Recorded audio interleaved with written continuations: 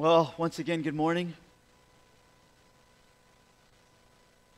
As I said this morning, this passage of Scripture that we're going to be looking at, 2 Timothy chapter 1, verses 8 to 14. Please don't turn there.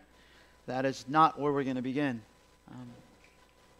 This passage of Scripture it's challenging. We need the Lord's grace, the Spirit's power to help us put to practice what we are going to see this morning. I've entitled this sermon, A Gospel Focus in Suffering.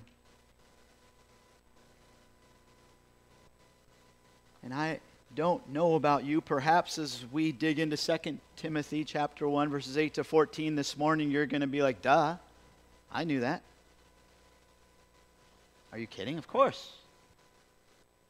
Being ashamed and suffering have everything to do with one another. And I just see them fitting like a glove.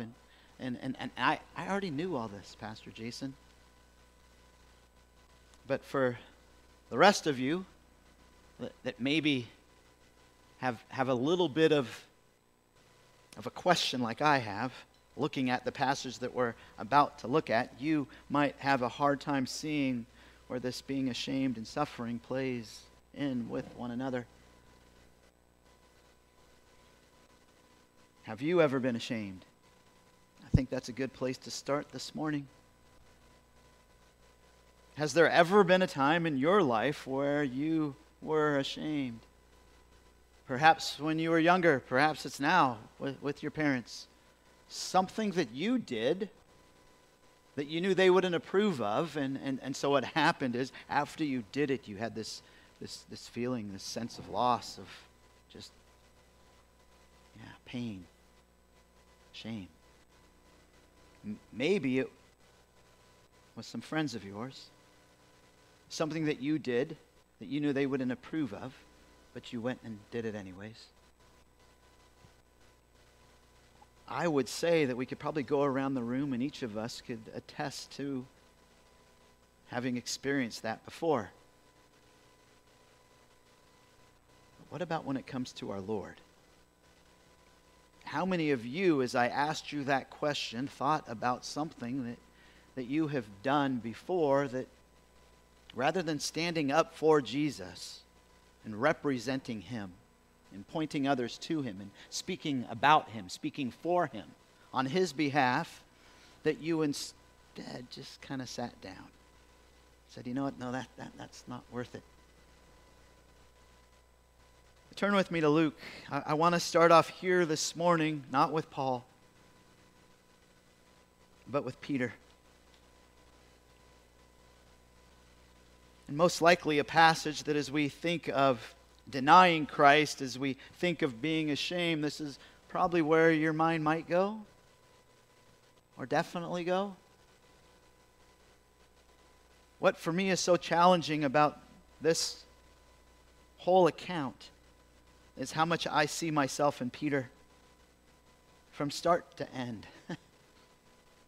Because what Peter is going to do is as we start off and we see what is being presented to him, is he just adamantly opposes what Christ says to him. Oh man, I'm not going to do that. Me deny you? Are you kidding? You're my Lord. You're everything to me. And yet what we see is actually the complete opposite. So if you have your Bibles, Luke chapter 22, we'll start off in 31 to 34. As we see something which actually reminds me a little bit of Job. As far as Satan coming to God, saying, oh yes, I know why he honors you. Because you've made it easy on him. You've blessed him with so much, and you have this hedge of protection around him. Take away that hedge of protection, and he will curse you to your face.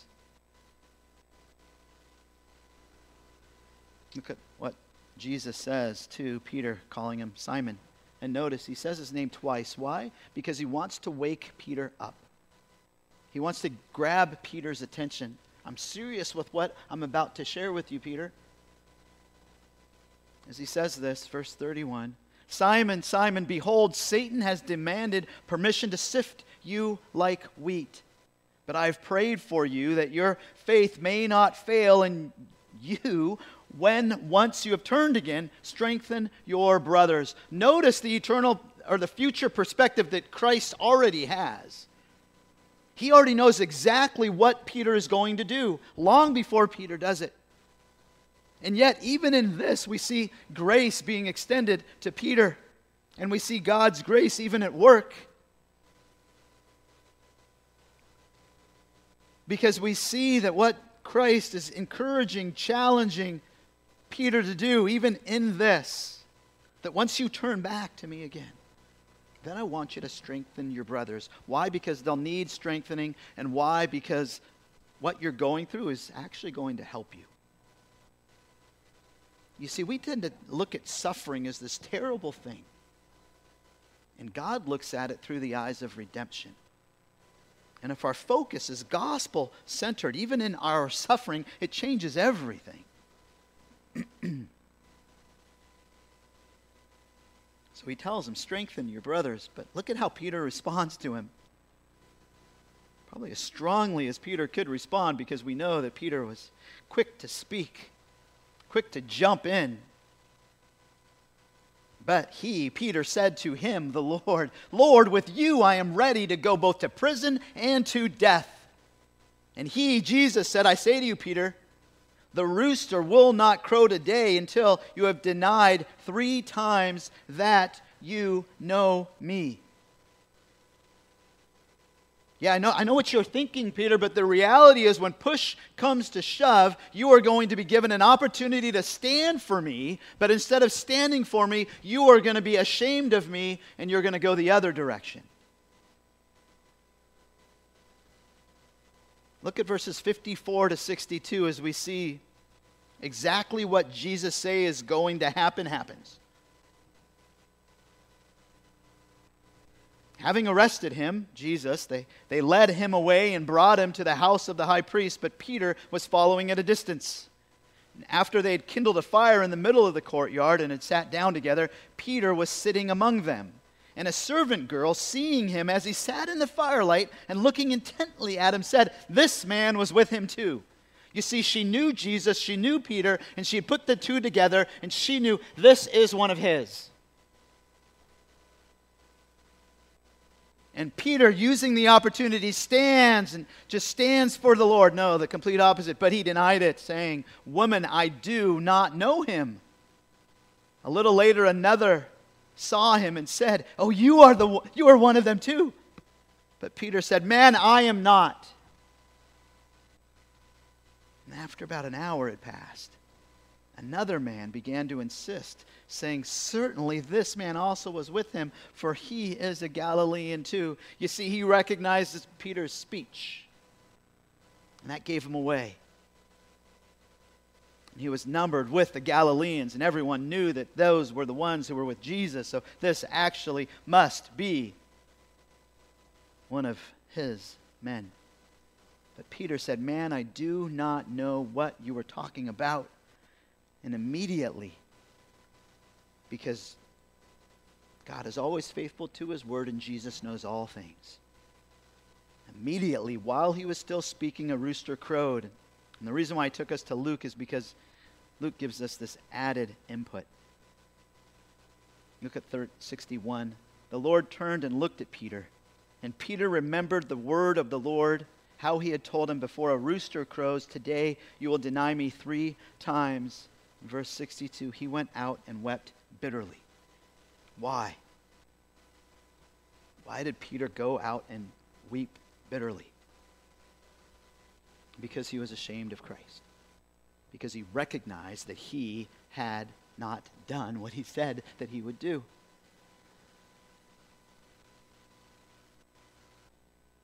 But it begs the question as to why Peter was ashamed of Christ. Why? Why did Peter do this? He had just told Christ, man, I'm willing to die with you. Right here, right now, wherever you go, I go. Death, no death, man, I will follow you to the grave. And then when push comes to shove, what happens? I'd like to present to us this morning what happens is he was not willing to suffer.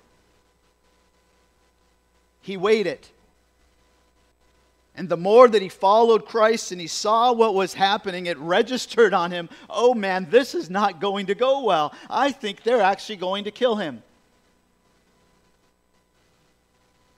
And so then what does Peter do?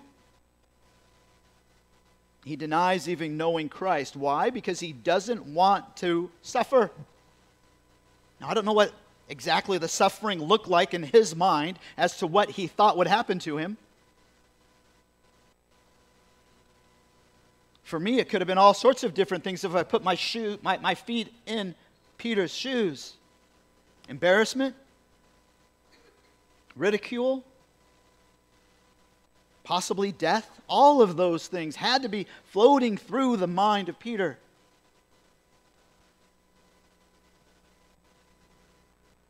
And whether we recognize it or not, shame and suffering are closely related.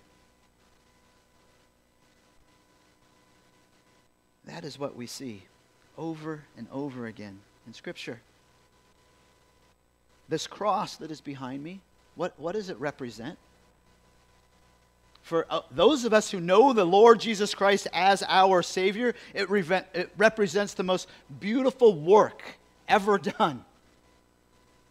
The price of our redemption, that Jesus hung upon that cross. And what did he do while he was hanging on that cross? He suffered as no man has suffered ever before or ever again. He had the sins of the world placed upon him. And he, at that point, suffered. But do you also recognize, as far as the Roman world and as far as the first century goes, that when someone hung on a cross and they were crucified, it was a symbol of shame. So shame and suffering are closely related. I don't believe it, that we always think of them as being so closely related.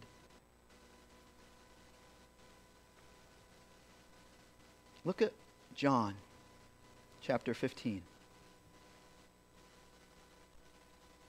Jesus has a lot to say about suffering. Jesus has a lot to say about persecution.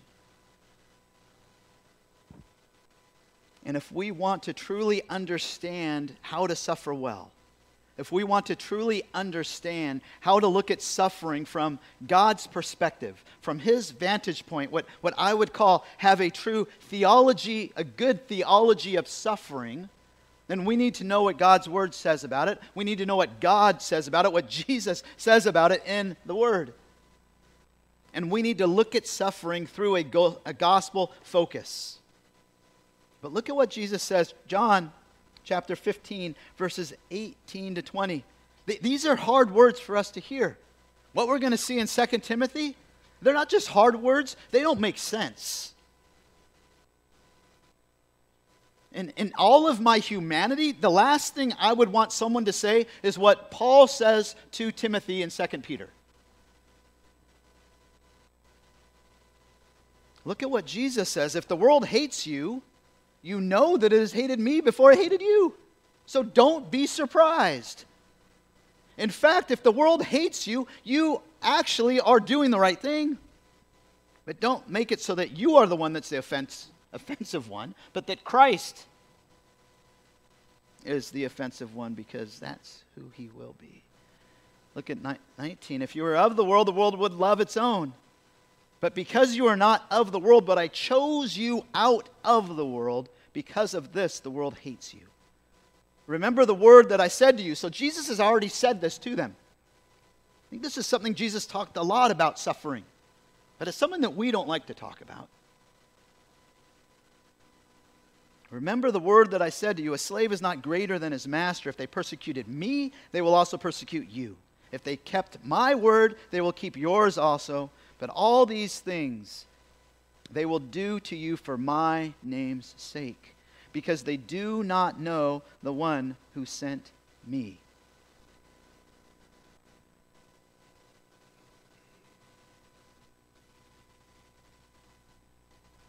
Are you convinced that suffering is part of God's plan?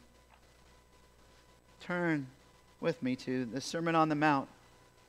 Matthew chapter 5. There's so many other places of the Sermon on the Mount that I would love to go. Verse 4, blessed are those who mourn, for they shall be comforted. I saw this on Friday with Kathy's dad's memorial. God's grace was so evident. It's over and over again. The gospel was proclaimed. And it was shown to be that her dad was a man who walked with Jesus and led many to Jesus, basically opened the door for their whole family. So I love that. Blessed are those who mourn, for they shall be comforted. Blessed are the poor in spirit. Verse 3, for theirs is the kingdom of heaven. Verse 6, blessed are those who hunger and thirst for righteousness, for they shall be satisfied. Those are verses that we like. Look at verse 10. This one, not so much. Blessed are those who have been persecuted for the sake of righteousness, for theirs is the kingdom of heaven. Blessed are those who suffer for the sake of righteousness. Might I say it's not just in the light of persecution, but those who suffer well with the gospel focus, blessed are they. Why? Because they point people to Jesus through their suffering.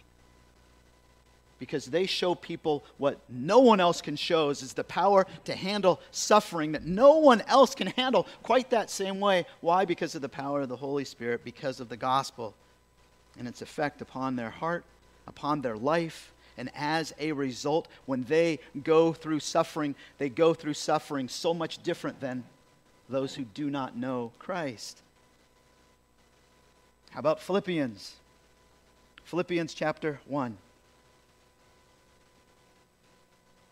Verse 29.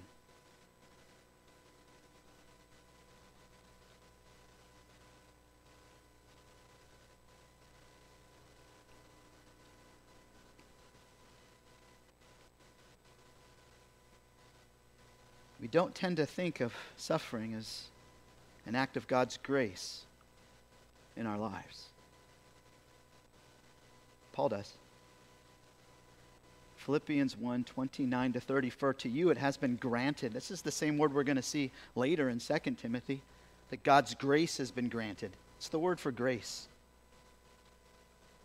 For you it's been granted, or it's been graced for Christ's sake, not only to believe in him, but also to suffer for his sake. Experiencing the same conflict which you saw in me and now here to be in me while he was in prison. How about Colossians? Let's go to Colossians 2, chapter 1, verse 24. Colossians 1, verse 24. Look at what Paul says to us here about suffering. Now I rejoice in my sufferings for your sake. And in my flesh I do my share on behalf of his body, which is the church, in filling up what is lacking in Christ's afflictions. At first glance, at first read, you would think that this is actually a troubling passage, that somehow that what Christ did on the cross wasn't enough. That Paul somehow needs to add to the work of Christ and what he did upon the cross in order to edify the church. But that is not what he is saying at all. What Christ did is not insufficient. It was sufficient. It was enough. And what he is saying is that since Christ has now gone to the exalted position, since he has ascended to the Lord's right hand, and he is no longer on this earth, and he can no longer be the brunt of everyone pushing back on his message. Who does the devil, who does the world, and who does anyone who is opposed to Christ go after? The church. Us. So it shouldn't surprise us when we find ourselves in a situation where we're suffering. We see from God's word over and over again, from Jesus' lips himself, that we will suffer. In fact, I would say even this, that that suffering and the suffering that we go through in this life is kind of like a sign on the highway. You know how sometimes you're driving on the highway and you're like, man, did I miss something? Did I somehow get on a wrong highway and I'm actually heading the wrong direction? And so what do? For the next 5-10 minutes, you're just waiting for one of those freeway signs, hoping and praying that you're not on some podunk freeway someplace that you're not totally lost.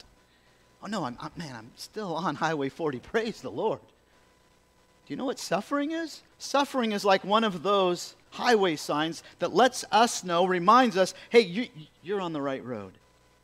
This is the road to Jesus. This is the road following Jesus. Suffering is part of that road. All that is a lead-in for 2 Timothy. Turn there now.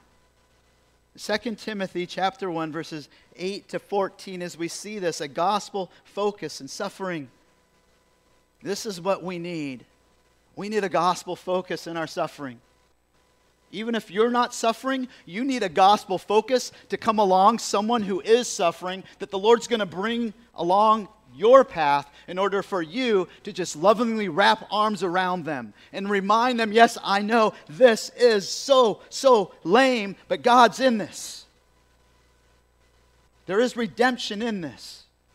That is where Paul goes, even as he's just about to die. Verses 8 to 14, therefore, do not be ashamed of the testimony of our Lord or of me as prisoner, but join with me in suffering for the gospel according to the power of God, who has saved us and called us with a holy calling, not according to our works, but according to his own purpose and grace, which was granted us in Christ Jesus from all eternity, but now has been revealed by the appearing of our Savior, Christ Jesus, who abolished death and brought life and immortality to light through the gospel, for which I was appointed a preacher and an apostle and a teacher. For this reason I also suffer these things, but I am not ashamed, for I know whom I have believed, and I am convinced that he is able to guard what I have entrusted to him until that day. Retain the standard of sound words which you have heard from me in the faith and love which are in Christ Jesus. Guard through the Holy Spirit who dwells in us the treasure which has been entrusted to you.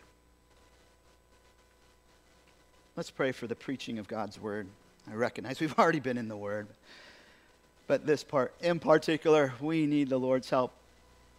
Heavenly Father, teach us. Teach us through your word as only you can. Speak through us through your word. How we are to look at suffering, that we might live for you. In Jesus' name, amen. So last week we saw how Paul was really being quite encouraging to Timothy. That what does he do? He points Timothy back to how he was raised and the faith that his grandma and his mom had. And how that same faith is now seen in Timothy, and how Paul basically is just cheering Timothy on. Oh man, yes, I can see the Lord at work in you, and I have affection for you. I love you as my son. I can't wait to see you. I want you to come to me. And then he wraps all that up with, yes, I want you also to fan into flame the gift that the Holy Spirit has given you. And then he says this gift from the Holy Spirit, it's not something that's going to make you timid. It's something that's going to give you power, it's going to give you love, and it's going to give you discipline, self-control. And it's almost like a lead-in. It's almost like a setup. Okay, Timothy, you have the Holy Spirit, you have this faith, I'm confident that you have it. And now look, this is what I'm going to ask you to do. 2 things. Almost like a put off, put on. Timothy, don't be ashamed of the testimony of our Lord. Don't be ashamed of the gospel or of me, but instead do what? Suffer. Suffer for the gospel. That's what I wouldn't want someone ever to say to me. Do you recognize what Paul is saying? This is a weird verb. The verb is to join with someone in suffering. It's not the verb to suffer. It's not some double verb that you put together, a compound word. No, this is one verb that means only this, to suffer with someone. To suffer together with someone, to undergo the same type of suffering that person is going through. And that is what Paul is commanding Timothy to do. You don't get an option in this, brother.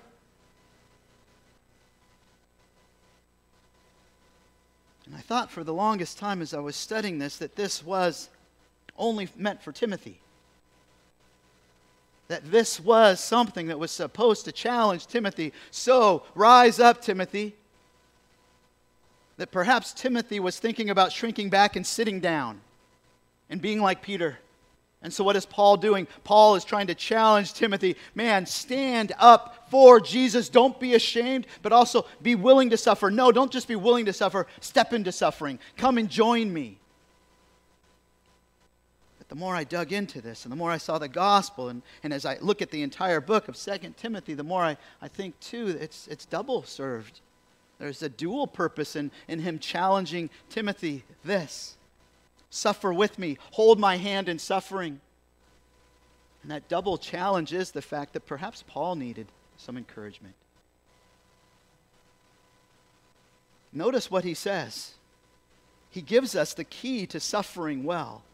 And that key is pointing back to what he said in verse 7 about the Spirit that he's been given.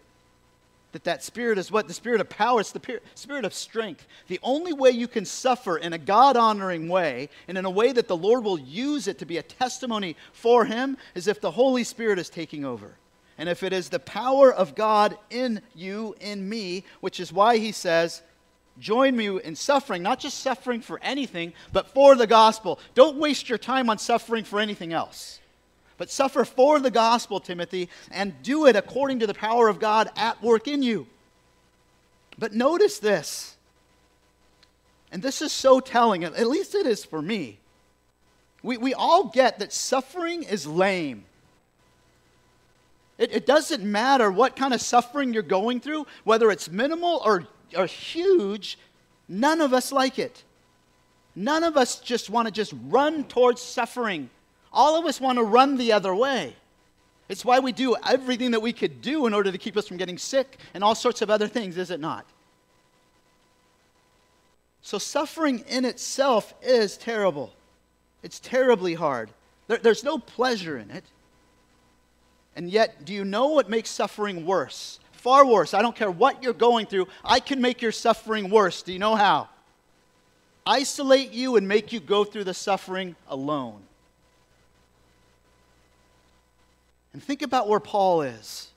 Is that one of the truths that the Lord's trying to remind us all this morning? That we're not made to go through life alone. We're not made to go through suffering alone. We need one another. And so Paul is just reaching out his hand, not just as a token hand. He wants to pull Timothy to him, all the way from Ephesus to Rome, and then grab arms around him and say, yes, we can do this together for the gospel. I need you also to remind me of this, Timothy. Man, what a challenge. What an added encouragement to see that Paul is saying, man, I want you to join with me in suffering. And he is saying the same thing to you and I this morning. That this is what allows suffering to somehow in God's economy by His grace to be bearable and to recognize it as essential to conform us more and more into the image of His Son, more and more like Christ. Why? Because there's so much self in us. That needs to be rooted out. And to be able to join in with someone else suffering. By God's grace, if you are not in a position right now of suffering, rejoice in that. And ask the Lord, who might I come alongside and wrap arms around to help them through what they're going through? So notice where Paul goes next. It's beautiful. See, he's just explained how God gives us the power, the strength, to suffer well through the Holy Spirit. And it's as if he just gets so enamored with the gospel that he can't stop there. He has to just take this little pause and clearly explain the gospel in these next two verses, in verses 9 and 10, that have been described as some of the most powerful representations in all of Scripture of the gospel. That this is just like Paul painting this beautiful, bright picture. Oh, and this is the glorious gospel. And Timothy, I don't want you to forget about this. In the midst of your suffering, in the midst of my suffering, this is what I am beholding day in and day out. This is what I am thinking of. I am thinking of this glorious gospel. How he saved us and called us with a holy calling. That he saved us. From what? The idea here is to save us from eternal destruction. That is what he is pointing to. That is only done through Jesus Christ. And how does he save us? He saves us by calling us. But there's this sweet way that he even phrases things. Just doesn't say he called us, but he called us with a holy calling. And then he does the same thing in verse 9. But according to his own purpose and grace, which he granted us in Christ Jesus. That granted is the same word that I said earlier about grace. It's as if he's saying, God graciously graced us through Jesus Christ. Not only did he do that, but the means, the instrument that he used to call us was his calling. So he callingly called us, or through his calling called us. Why? To make sure that we know that salvation has nothing to do with us. It's all God. And we are passive in the process. And that God is the one doing the calling. God is the one doing the saving. And what are we doing? We, by faith, are accepting his wonderful and oh so precious gift of eternal life. That is what we see here. Him extending his grace to us. And notice that it's according not to someone else's purpose or plan. It's not because I drummed up this great way to be saved. No, this is according to his purpose, his will.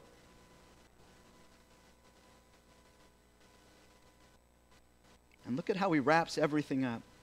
And when was this plan, when was this will constructed? Was it at the moment that you came into existence? Because he saw just how terrible you were. How terrible I was. Well, it goes back much further than that. In fact, it goes back further than we can even consider. Notice what it says. But according to his own purpose and grace, which was what?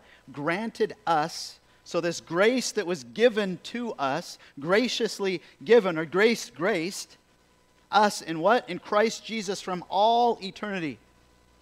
How far back is that? That's as far back as you can go. That's before the creation of anything. Literally, it means before time's eternal. That there is no time. And at that time, way back in the eternity past, this was God's design to save us, to call us to himself by doing what? By now revealing himself to us. And that's where we see verse 10. All of this again is God doing this. It isn't as if one day we removed the blinders and what we couldn't see yesterday or 5 minutes ago, now we can see because in ourselves we have this ability to do this. No, this is God coming. And what is he doing? He's revealing this to us. He's the one that pulls away the blinders so that we might see what? This appearing of our Savior, Christ Jesus. And then notice how he depicts what Jesus comes and does.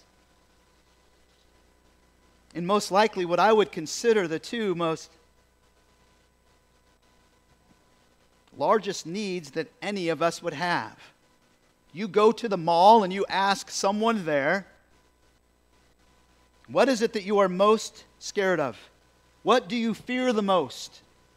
And if you went around and you asked everybody at the mall or even on your street, and just went from house to house to house, unless you ran into a believer, do you know what their answer is going to be? particularly with COVID and everything else that we've been seeing recently, their answer is going to be, and we've done this at the mall in our witnessing nights, their answer is death. Death, death, death. That is what everybody is so fearful and scared about. And that is what Jesus has the answer to. Notice his answer is emphatic as to what Jesus did to death. He didn't just knock it down. He didn't just press the pause button on death. No, it says that he destroyed death. He abolished death. Verse 10, he abolished death to cause to come to a complete end, to no longer be in existence. He wiped it out. Is that not a wonderful message that we have to share with others right now? And the flip side of this is equally as significant, because he didn't just abolish death and then end it there, but he brought something in its place. And he brought what no one else could do, because he is the only one that lives in this state, the state of immortality. And so what did he bring? He brought life, and he brought immortality. Through what? Through the gospel, through the evangelicon, through the good news of Jesus Christ. And it only comes through him. Do you know what this does? Having this kind of focus, recognizing that in our suffering, that suffering right now is really just what? Momentary. What Paul has just done is he's just wiped away all time for us. And he's allowed us to see, hey, when did this plan start? Well, as far back as you can think, you need to go another eternity. And where will this plan end? As far forward as you can think, you need to go on to another eternity after that. Immortality, it will never end. And what is so amazing is he says, and right now is all about what? The gospel. That's what we've been called to. That is what we've been saved through. And that is what we should proclaim, and that is who we should suffer for the Lord Jesus Christ. It allows us to go to a passage, and in fact, go there with me, 2 Corinthians. It allows us to come to a passage like this and make sense of it. Otherwise, God's incredibly mean, unkind, and he just enjoys allowing us to suffer if there is no eternity past this. But if there's redemption in our suffering, and if there's a gospel focus in our suffering, then it's entirely different. And what we are going through right now is what? It's a momentary thing. It's fleeting. Please, I'm not trying to diminish any of the suffering that we go through. What I'm trying to share is a proper focus. That yes, what we are is we get focused into thinking, oh, this is what life is about. And what Paul is saying and reminding us is that Christ is what life is all about. And that there is an eternal perspective for us to see in our suffering. That right now, right here on this planet, in this life, before the Lord Jesus comes and takes us to glory, or it is our time to leave this earth, this is the only time that we have to suffer and have a gospel focus in our suffering. It's for this reason that he says, 2 Corinthians chapter 4, you're like, Pastor Jason, when do you get to this? Let's look at verses 16 to 18. As he wraps up 2 Corinthians chapter 4, look at what Paul says. You see, he understood this. He knew that this would be an encouragement to the Corinthians. He knew this would be an encouragement to Timothy. He knew this would be an encouragement to us. The Lord knew. Therefore, we do not lose heart. But though our outer man is decaying, oh, yes, we know that is the case. We see it in our body. We hear it in our body. We know it in our own bodies. This body is decaying. I'm not what I used to be. Are you kidding me? I had all sorts of glory pictures in my mind yesterday when we were playing kickball. Going over everybody's head. First with my right foot. No, I hit the ground and it just went dun dun dun dun and it got me out. Then it was with, I'm going to do it with my left foot this time. My left foot was a grounder right to like first base and he tagged me out. No, I'm getting old. And I hate to say it, so are you. And right now, what we are experiencing is, yes, our outer man is decaying, but there is so much more to us than that. Therefore, we do not lose heart, but though our outer man is decaying, yet our inner man is being renewed day by day. For momentary light affliction is producing for us an eternal weight of glory far beyond all comparison. What he's saying is, it is worth it to stand up for Jesus. It is worth it for Peter to have said, no, no, no, I do know him. And it is worth it for you to say the same. While we look not at the things which are seen, but at the things which are not seen. For the things which are seen are temporal, but the things which are not seen are eternal. That is the eternal gospel focus of suffering that we should have. The question is, have you received eternal life through Jesus Christ? Do you know today, right now, if you were to die, what life would look like after this? Or has that fear of death been taken from you because you know that the one who died in your place has already risen from the dead, and so he has guaranteed you life eternal? Amen? That is what he has guaranteed for us, for those of us who believe in him, who have trusted in him as our Savior. The question is, please listen to me this morning, whether you're looking online or you're here and you have not trusted in Jesus, turn to him today. Trust in him for your salvation, for he is the one that paid the price for sin so that you would not have to. There's nothing you can do to earn his merit, his grace. It's something that you freely accept. So first, Paul focuses on what? On the gospel, to remind us all to suffer for the gospel. But he doesn't stop there. He also wants us to see that yes, we are to suffer for the gospel, but we are also to live for the gospel. Living for the gospel. We see this in the second half of verse 12. 2 Timothy. As Paul says this, for this reason I also suffer these things, but I'm not ashamed. Because he knows why he's suffering and who he is suffering for. And he also knows the crown that he will receive through his suffering if he's suffering well. And then he goes on and he says this. Really unbelievably says this. For I know whom I have believed and am convinced that he is able to guard what I have entrusted to him until that day. What is Paul speaking of? Paul is speaking, no doubt, of his very life. You see, Paul has had a track record of seeing again and again and again that nobody else is in charge of his life except for God. Why? Because he was stoned how many times and then came out? Shipwrecked. Bitten by a poisonous snake that he should have died from. Beaten with rods. Whipped. Over and over and over again. These are normally the times where someone would what? Die. But Paul's confidence wasn't in all these other circumstances that were happening. Wasn't even in his own ability to keep himself safe. Just as that shouldn't be something that drives us to do whatever we do. God holds our hands in his hand, or our life in his hands. And that is what Paul is talking about. That he trusts his life entirely to the Lord Jesus Christ.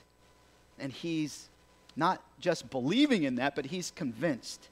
He knows without a shadow of a doubt that this is what is going to happen to him, so to speak, is in the hands of the Lord Jesus Christ. He's expressing almost as strongly as he can the conviction that in this case, God will do exactly what he promises and that he will bring him home in his timing, not in Paul's. Even though Paul's convinced that his life is just about to end, he knows that it's all going according to God's plan, not his. And I am certain that as well that there is this other nuance of this, that he also recognizes that the ministry, the life that he has been living of service for the Lord, is also something that has been entrusted to Christ. And he recognizes that his life and all the choices that he has made and all these missionary journeys and all of what he has come under and all the suffering that he has done, that will afford him an opportunity for the Lord Jesus Christ one day when he stands before him in glory and tests all the work that Paul had done for him to be given these crowns. And when Paul receives those crowns, you know what he's going to do? He's going to cast them at the Lord's feet and say, "Praise you. I'm so thankful I was able to serve you." Is that your attitude? Do you have this kind of confidence?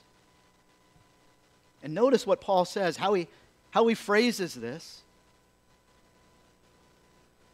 He says, "I know whom I've believed." That belief there is not some sort of knowledge in stuff, let's say books. It's not an objective knowledge that you gain from your countless hours and hours of study. It's not talking about your knowledge of theology, not talking about your knowledge of doctrine, not talking about your knowledge of the Old Testament. He's not talking about his knowledge of the New Testament. Even though we could rightly deduce and look at Paul's life and say, "Are you kidding me? He penned 28% or something like that, more than a quarter of the New Testament. Him by himself with the Holy Spirit." Did Paul know a lot? Yes. But notice, that isn't what he puts all his claim on here. As he's sitting really in his deathbed, and he's thinking about where he's at. He doesn't look back at all of his theology and everything that he knows like that. He points to his relationship with Jesus. And he says, "This is what I'm convinced of. This is what I know. Is that Jesus, he's looking after me." And even as he's sitting in this cell, he's growing in that relationship, and he's walking with Jesus hand in hand. And what an encouragement to each of us to see that is how Paul is wrapping up his life. What a challenge to us.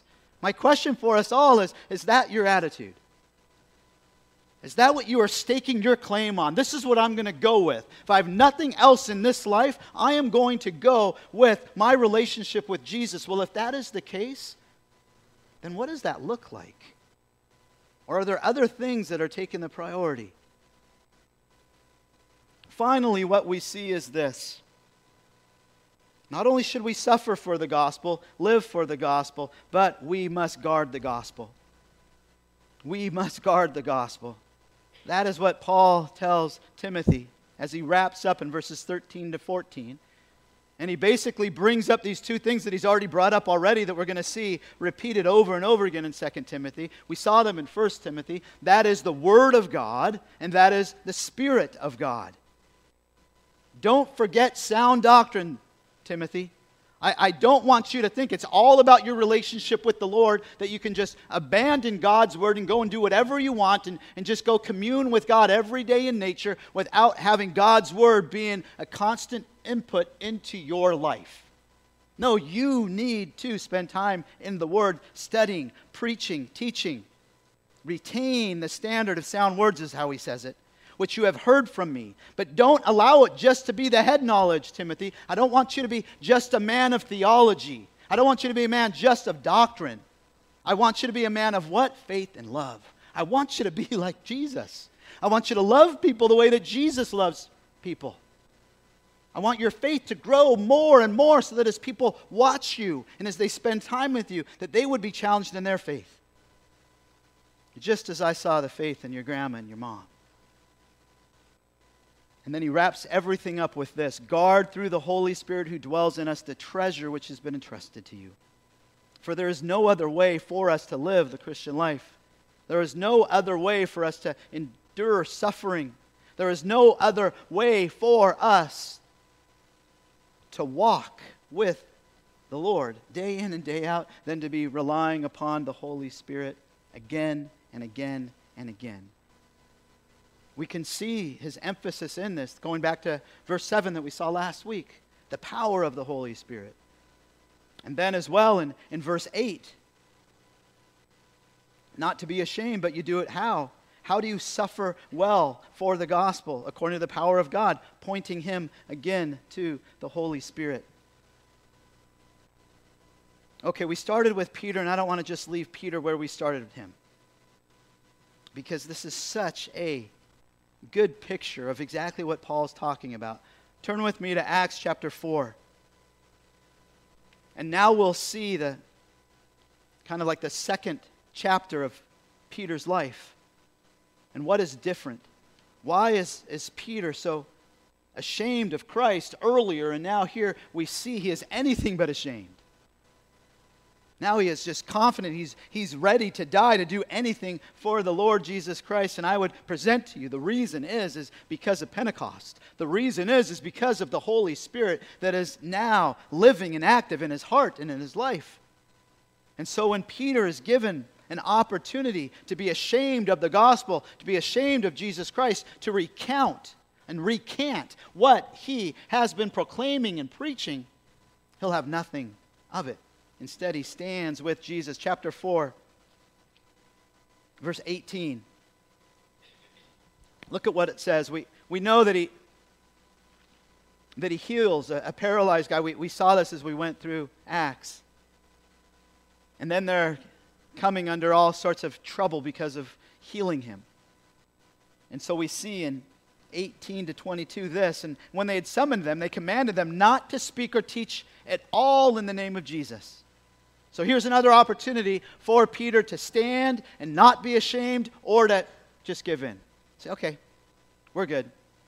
But Peter and John answered and said to them, whether it is right in the sight of God to give heed to you rather than to God, you be the judge. For we cannot stop speaking about what we have seen and heard. And when they had threatened them further, they let them go, finding no basis on which to punish them on account of the people, because they were all glorifying God for what had happened. For the man was more than 40 years old on whom the miracle of healing had been performed. So at that point, they're not even being beaten.